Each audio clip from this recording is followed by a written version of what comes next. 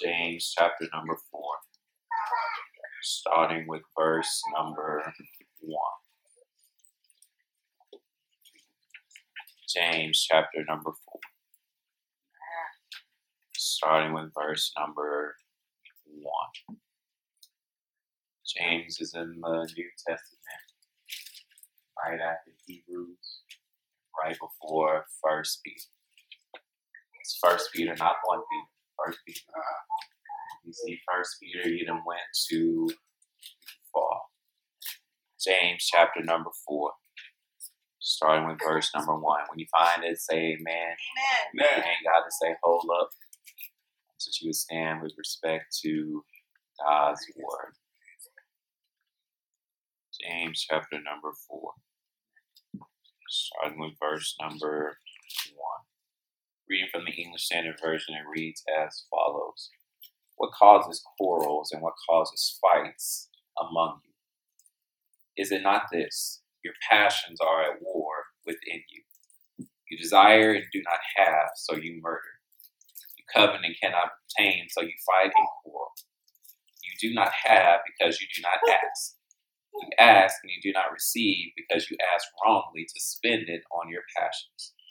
You adulterous people, do you not know that friendship with the world is enmity with God? Therefore, whoever wishes to be a friend of the world makes himself an enemy of God. Right. Or do you suppose it is to no purpose that the scripture says he yearns jealously over the spirit that he has made to dwell in us? But he gives more grace. Therefore, it says God opposes the proud, but gives grace to the humble. Amen. Submit yourselves, therefore, to God. Resist the devil, and he will flee from you. Draw near to God, and he will draw near to you. Cleanse your hands, you sinners, and purify your hearts, you double-minded. Be wretched and mourn and weep. Let your laughter be turned to mourning and your joy to gloom. Humble yourselves before the Lord, and he will exalt you. Amen. The grass withers and the flower fades, but the word of our God shall stand forever. You may have your seats. Amen.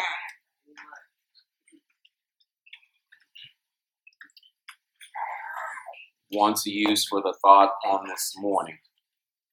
When your spirit looks like World Star. Come on now. When your spirit looks like World Star. I understand there may be a generational gap this morning, so let me explain what World Star is. World Star Hip Hop is a website that is predominantly known for all the fights that show up on its website. I've seen it in school several times that when the kids start fighting, the first thing that everybody does is pull out their phones and start videotaping the fight. All right. You could hear the kids yelling, World Star, in the background. Come on, man. Rather than break up the fight, there are people that will pull out their electronic device and record the fight and put it out there for everyone to see. So you now have a collection of people at conflict with one another. All right. And there are actually people that will go and click on the site to watch people fight one another. All right. What happens when your spirit constantly looks like it's at conflict with what God has for you? All right. Wow. That's a video that none of us want to see because it involves us in the fight. If we were in the fight, we wouldn't want anybody videotaping us. But when we see somebody else going through the fight, we're quick to record it and say, look at what they did. Why is it that our spirit finds itself at war with God? Why is it that the one who gave us life, who created us for purpose, we constantly finding ourselves wrestling against the flesh and wrestling against what God's will is for us? I'm going to give this disclaimer this morning. You may kick me out of here by the end of this sermon. But I'm going to do what God has called me to do. You ain't got to say amen now one time. If it hits you, just say ouch and just move on. Or just say amen so I don't know that you are guilty of what we're talking about. But when we look at our text today, James says some things to us that will prompt us to do some things or to recognize some things in our lives. The first thing that James points out to us is that there is conflict in our lives. It's right here in the text in verses 1 through 3. What causes quarrels and what causes fights among you? Is it not this, that your passions are at war within you? You desire and you do not have, so you murder. You covet and cannot obtain, so you fight and quarrel. You do not have because you do not ask. You ask and do not receive because you ask wrongly to spend it on your passions. James says that there's some fights going on. But he asks a rhetorical question. He says, what causes these fights? During this time, you have the Jews that are constantly at war with the Romans. But they're at war under false pretenses. They say that they're at war to defend the honor of their God. But the truth of the matter is, they're fighting for the fleshly desires of their hearts. And it's amazing that some of us will actually put the name of God on some things that have nothing to do with God. Come on now, Pastor. I'm doing this for the Lord. No, you're doing it so that people will be able to see you. I'm singing to the glory of God. No, you're trying to find the next record deal that you can get. Talk, Pastor. I'm doing this for the Lord. No, you just want people to see you. James says there's fights going on because you are wavering between some stuff. That's right. Is why are you at war? It's real easy because the stuff on the inside of you is wrestling with what God says and what you want to do. Why do we battle with our spirit? God gave it to us, but yet we want to battle with what God wants us to do. They used to tell me when I was young, you can't beat God in a fight. And his arms are too long that he's going to catch you at every corner. God's so wide that you can't go around him. He's so high you can't go over him. He's so low you can't go under him. But yet we still try to fight these battles with God. At the end of the day, it's real simple. You are going to lose because God's will is greater than your will. God's will for your life is to transform the world. And all you want to do is just transform your feeling from sad to happy. God's trying to give you joy and you just want happiness. Happiness is temporary, but joy lasts. We want happiness. God says, I've already given you joy. Why are you trying to fight the joy that I'm giving you? As you're battling, and here's why you're battling. You desire, and you do not have. You want some stuff, but you ain't got it. But rather than going about it the right way, the text says, you murder. You're willing to kill to get what you don't have. You're willing to take someone else's life for the desires of your heart that won't even produce anything in you. you want something so bad that you're willing to kill for it. And if you get it, what you gonna do with it? Right. James is saying, you're saying that you're trying to fight for what God has for you, but instead, you want power, you want position, you want things, you want property, and you're willing to kill. These are the fights that you are having. You covet, and you cannot obtain. You want what other folks got, and you don't really know how to get it. The text says you fight and you quarrel. Come on, Pastor. You're jealous. Come on now, talk. Wow. You're envious. Wow. That's what covetous means. That's not my word. That's what the definition says. You are jealous. You want it. You see it. But you don't really know how to get it. Come on now, So fighting is the only way that you know how to get your way. Out of everything that you've been through and you see what God has delivered you from, you think that fighting is the only way for you to get what you want. Talk. Taking it forcefully. Come on, Pastor. But James calls them like he sees them. Yeah. He says you do not have because you do not ask.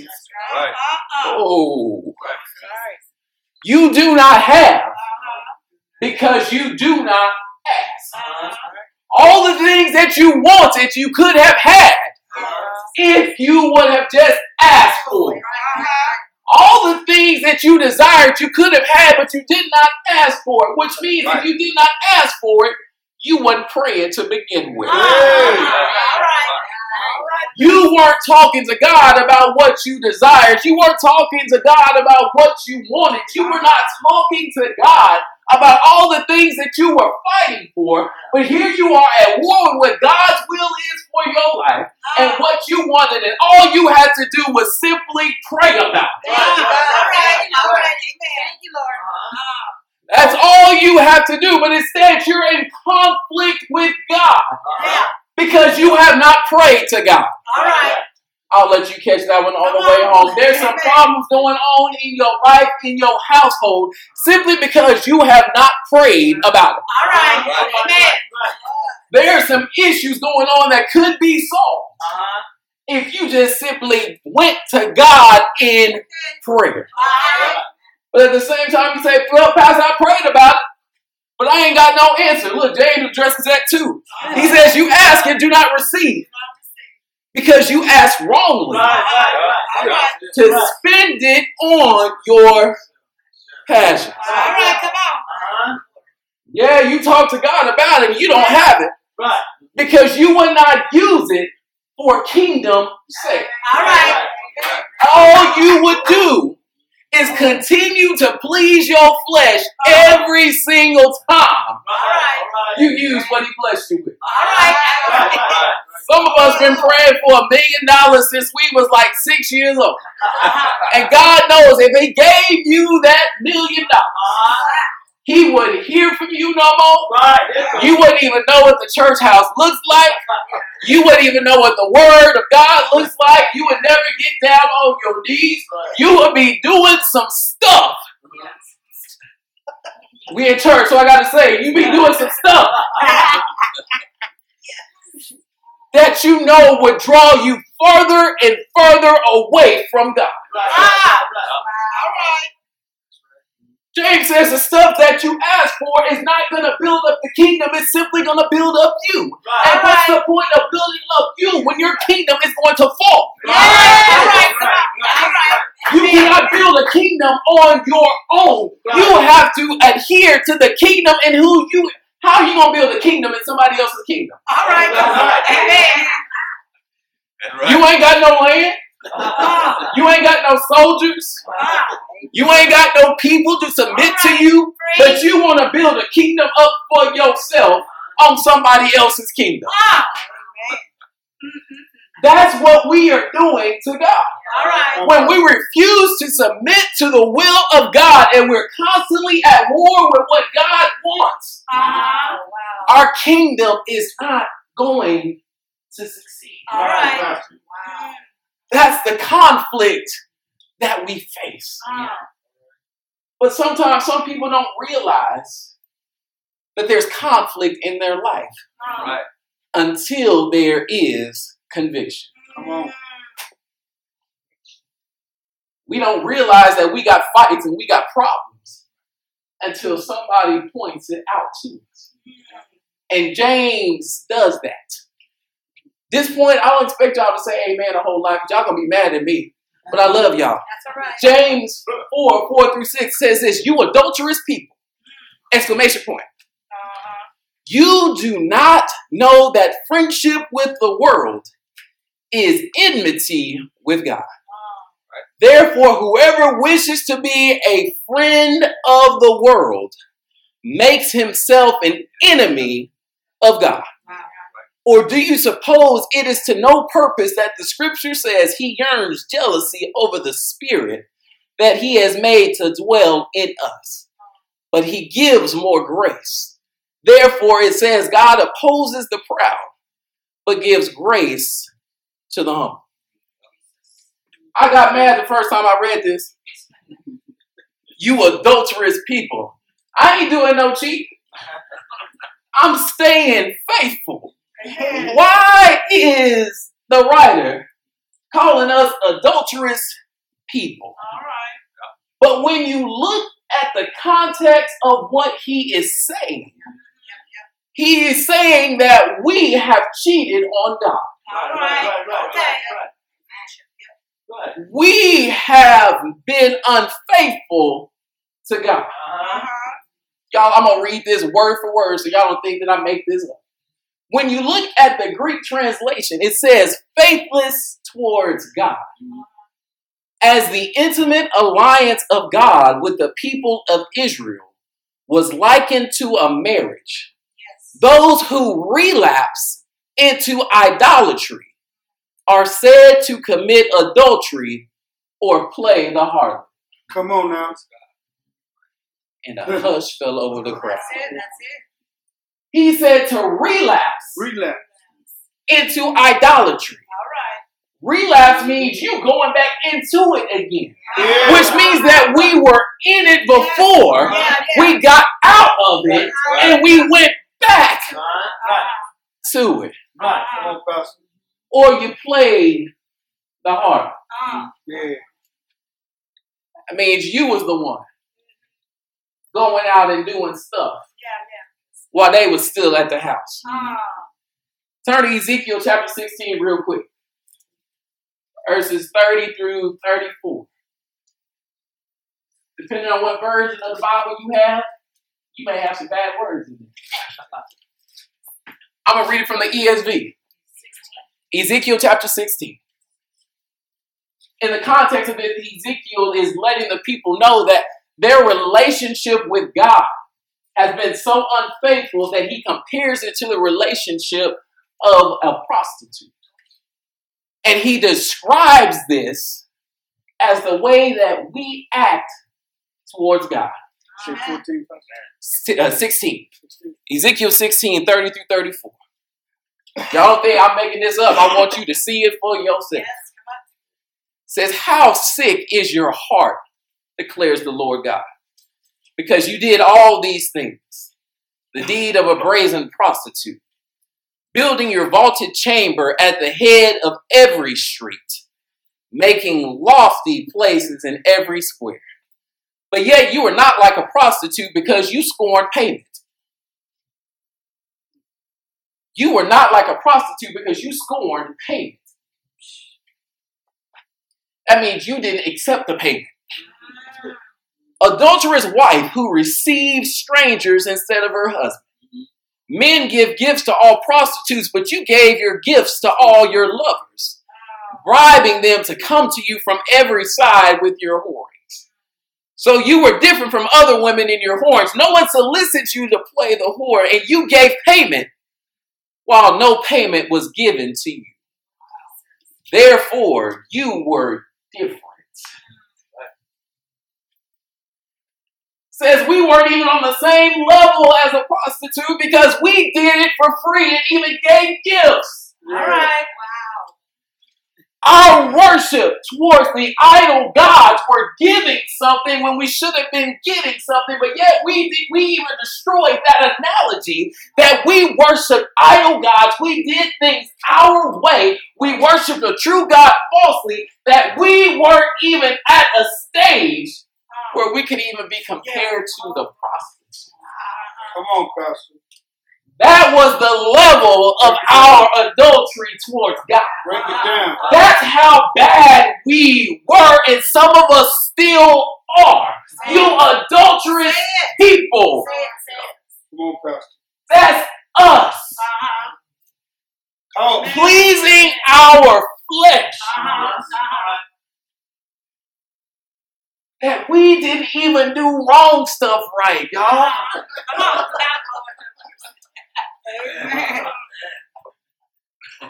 We were bad.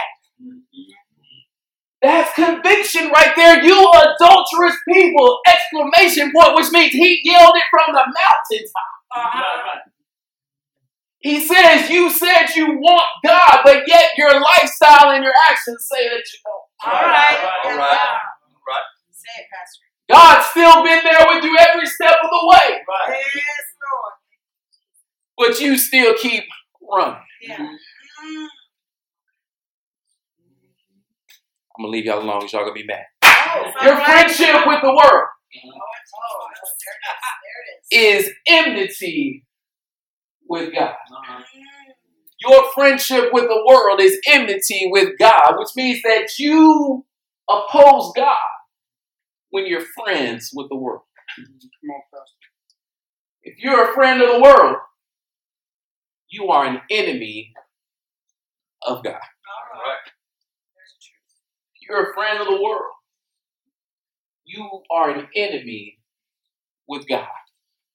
Which got me to wondering, how do we become friends with the world? All right. Yeah.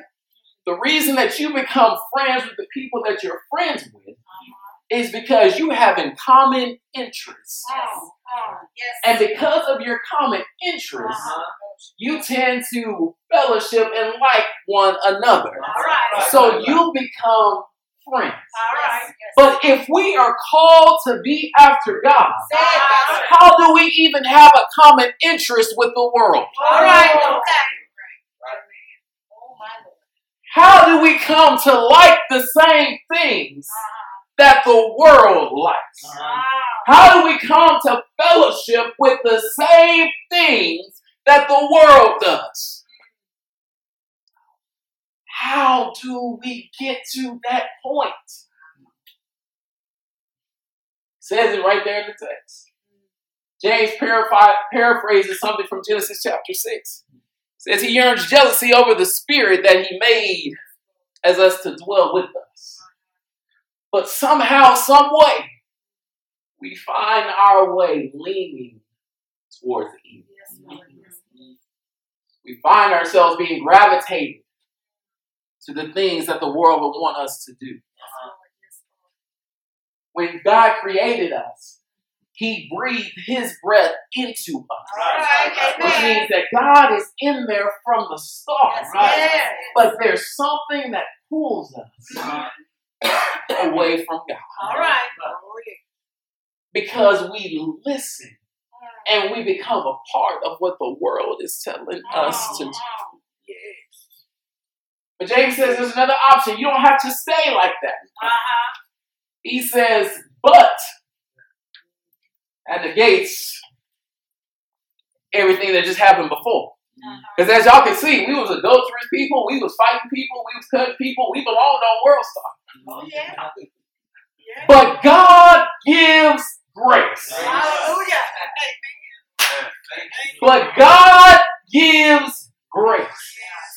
He's convicted us of our wrongdoing and said, look, I don't want to give you the life sentence, but I can offer you another way. But God gives grace. Despite what we've already done, God has something else to offer us. Wait a minute. I messed up. I was unfaithful. But God says, look, we can go to counseling and figure this thing out. God's grace says, I want more for you. I want you to experience me in the realness. I want you to come closer to me. So we've got to work this thing out. But God gives grace. God gives us more grace. But here's the thing that he opposes. He opposes the proud. So for those of us that are guilty of the adultery with God, and for us to stand boldly, flat-footed, and say, I never did that. God says, I can pull out the text messages, I got the screenshots, I got the emails. I've got everything that says that you're guilty, and for you to still say you didn't do that. All right. God does not like a proud heart. All right. But those who are humble, grace is available for you. For those of us that realize that we are guilty of what he said that we are guilty of, there is grace available for us. That unmerited favor. We don't deserve God to take us back, but he does take us back anyway. We should have been having a divorce. We should have gone our separate ways. I wouldn't have got nothing because I came in there with nothing. I'm glad that God does not give us a freedom because he keeps everything. But when we come back to him, everything that was his is ours because we humbled ourselves and were recipients of grace. Hallelujah. There's the conflict. There's the conviction. And lastly, there's the change. That's 3 C's. That's easy for you to remember. Conflict, conviction, change. Look at where the change comes in, y'all. Verse 7. Submit yourselves, therefore, to God. Resist the devil, and he will flee from you. Draw near to God. He will draw near to you. Cleanse your hands, you sinners, and purify your hearts, you double-minded. Be wretched and mourn and weep. Let your laughter be turned to mourning and your joy to gloom. Humble yourselves before the Lord, and he will exalt you. Where does the change start? It first starts with submission to God. Which means that the wills that you started out with in verse number 1 can no longer be a part of your life. You have to submit yourself to God. Put yourself under God's rule and says, God, my will is out of the way. You do whatever it is that you need to do. You give me the instructions. It's just like follow the leader, or Simon Says. Y'all remember those games, follow the leader? Somebody starts out in front and whatever they do, you do. But then in the game, Simon Says, you can't do anything until Simon says. You ought to be playing God Says every day of your life. God says show love. God says show grace. God says show mercy. Slap your neighbor across the head. Simon didn't say it. Means you should not do that. We've got to submit ourselves to God. But there's another part of that. While you're submitting to God, you have to resist the devil. All right. Amen. Isn't it funny how every time you try to do what God calls you to do, here comes Satan skipping through the tulips, trying to find you and trying to pull you away from that. Because he recognizes the potential that happens when you get into the presence of God. That when you submit yourself to God, he realizes all of the things that comes with that. That there's favor, there's blessings, there's grace, there's mercy, there's love, there's forgiveness. There's all of these things. How does Satan know that? Because Satan knows the word better than we do. All right, amen. Come on, Pastor. That you've got to resist the devil. And the only way that you can resist the devil is to be with the one who is opposite of the devil. That should have been your shout right about there. Because birds of a feather flock together. We seem to know that, but yet we still want to flock with the word.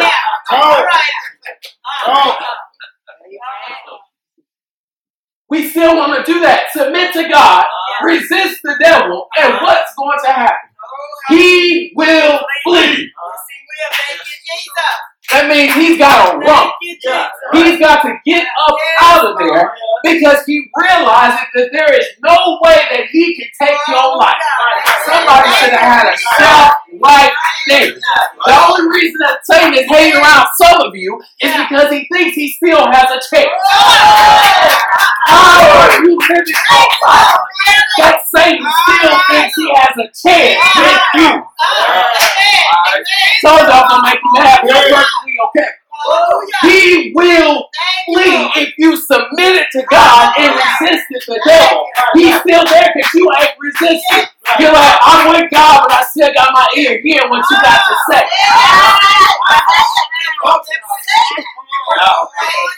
You done already ordered your menu, ordered your meal, but you still looking to see what's on the menu.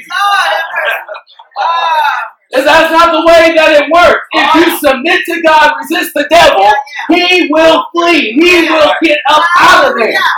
But there's another part to it. Because if Satan is gone, who are you with? All right. Text says, draw near to God. Which means that when Satan's out of the picture, some of us will find something different to draw to. Come on now. Come on. All right. We will find something else to draw to. Satan then fled. But now what do we have to draw to? All right. Because if Satan was out of the picture, that means we were drawn to him. But now we have to draw to God. Yes. And I love what the text says. If you draw near to God, God will draw near to you. If I move closer and closer to God, God's going to come closer and closer to me. That means that when I get into his word and find out more and more about him, he realizes that I have his ear. And he wants to come closer and closer because I'm making a desire to know him. And now he wants to say, let's get to know each other a little bit better. I know we spent some time apart, but we've got to come back together. So since you're making the step to get to me, I'm going to make the step to get closer and closer to you.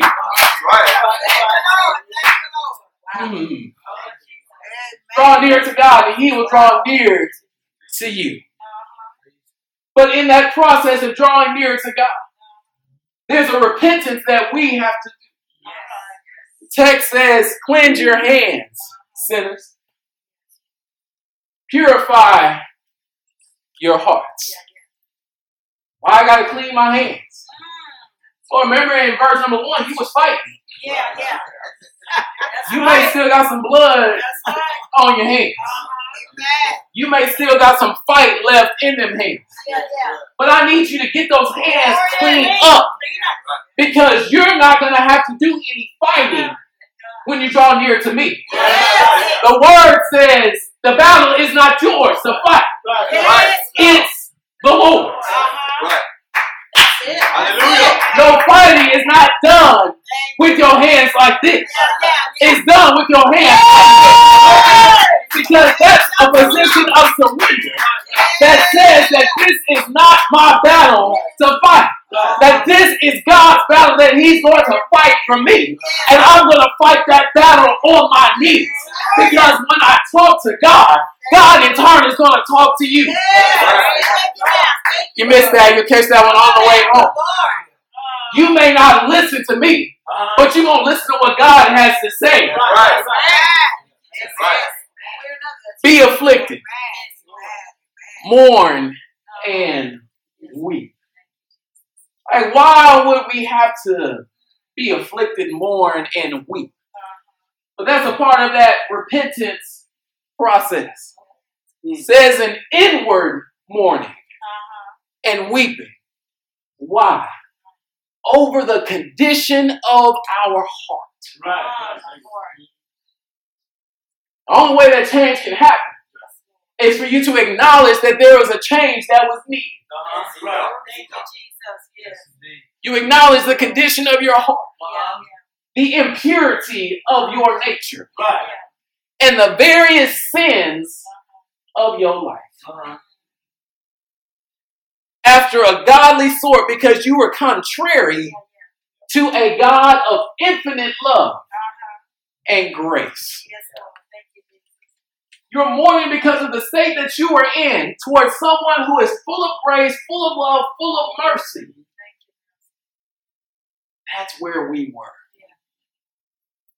As we draw closer and closer to God, we would realize that our heart was in a bad state. Right. Because your world star standard was not up to God's gold star standard. Right. Talk, Pastor. You were looking for people to like you. Right. But now you're looking for God to love you. All right, come on now. Talk, Pastor. Right. Some of you are still looking for people to like you Hey. instead of God to love you. Man. You were looking for people to like you Yeah. instead of God to love you. Yeah. People log on to social media every day, posting something, hoping that somebody will like what they posted. The only reason they posted it is to get the likes. They want to see the thumbs up going across the screen. Yes. You hear them on live feeds all the time. Share this post, click like, get your friends involved. They want to see that people are paying attention to what they're doing. Yeah. All right, come on. But some people miss altogether the love that God is showing them Hallelujah. without having to post anything Hallelujah. at all. Talk, Come on now. Pastor. Thank you, Jesus. God is desiring to love us. Thank you, Lord. It says after you repent, humble yourself. Yes, Humble yourself. Which means that you acknowledge the condition of your heart. And acknowledging that your vileness, your sinfulness, your wretchedness, and seek God's grace and mercy. Acknowledging that you can't do anything by yourself Yeah. and that you need God to clean you up. Hallelujah. That's what it means to humble ourselves, y'all. That we acknowledge our condition, acknowledge our state, and realize that we can't clean up ourselves. Amen. That's humbling. But when you humble yourself, you become exalted. Oh, yeah. Humble yourselves before the Lord, and He will exalt you. Come on now. That's right. Thank you, Jesus. Which means that God's going to pick you up out of your mess Right. Yeah. and sit you with princes and powers and grace and mercy. Another scripture says, humble yourself before the Lord, and at the proper time, Yes. the Lord will exalt you. Right. Not chronos, but kairos. All right. Chronos means this is like 1 o'clock, 2 o'clock, 3 o'clock, 4 o'clock, 5 o'clock, 6. Everything goes in order, but kairos says when God is ready, Thank you. He's going to do it. Yeah. Which means that while I'm getting it together, God can exalt me Hallelujah. to a place Thank you, Jesus. that I may not think that I'm ready for. But because it's God's time, He's going to put me there. Hallelujah. That should have been your shout right there. Because you know you've been in some places that you did not belong in. But because you humbled yourself before God, God put you among people. God put you in places that you know that only God could have put you there in. Because your spirit was jacked up, tore up from the floor up. There's no reason that you should be in a spot where you can worship God. But you got to realize I worship because of where He brought me from. I worship because of what I've been through. I worship because of the video that was on World Star. I worship because all of the pages of history that says I was an unforgotten turkey trying to bicycle, I got a rascal. I was worship because I was a mess. And if we're honest, each and every one of us is still a mess in some area of our life. But we worship because God is messy as we used to be. We worship because He's cleaning us up. We're worshiping because the fight that we have, He convicted us of it and said, I don't want you to fight no more. I don't want you to go through that anymore. I want you to have what I already want to give you.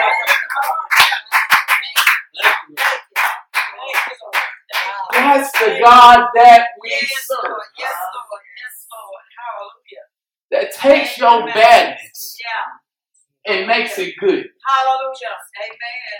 Thank you, Jesus. Takes your wrong, Yes, Lord. Yes, Lord. makes it right. Yes, Lord. Takes your death Yeah, Lord. and gives you grace and mercy. Yes. Our spirits may be conflicted, Yeah. but there is a way for it to change. Yes. You may still be trying to fight God's will as hard as you can.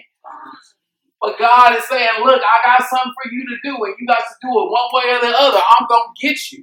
Yes, Lord. Change your desire Yes, to Lord. make it my desire. Lord. Because everything that God has called you to do, Yes. like it says in Jeremiah, for I know the plans I have for you, says the Lord. Plans to prosper you, not to harm you. Plans to give you a hope and a future. God is calling you from this conflicted state of your life because He wants to give you hope and He wants to give you a future. Because if you stay on the road, your future may not look very good. Your future may be jacked up. But you're still trying to listen to what the enemy has to say instead of fully submitting to God. If you're here today, your spirit does look like world stuff. You got conflicts all over the place. You got issues, you got problems, and you're convicted of that state that your heart is in. We want to invite you to that change in Jesus Christ. Yes, sir. You ain't got to look at nobody else. You ain't got to worry about what they're doing. Because this is your story. This is your testimony. This is what God is doing in your life. And if you need God to work some things out in you, this is your opportunity to do so. If you're here today, why don't you come?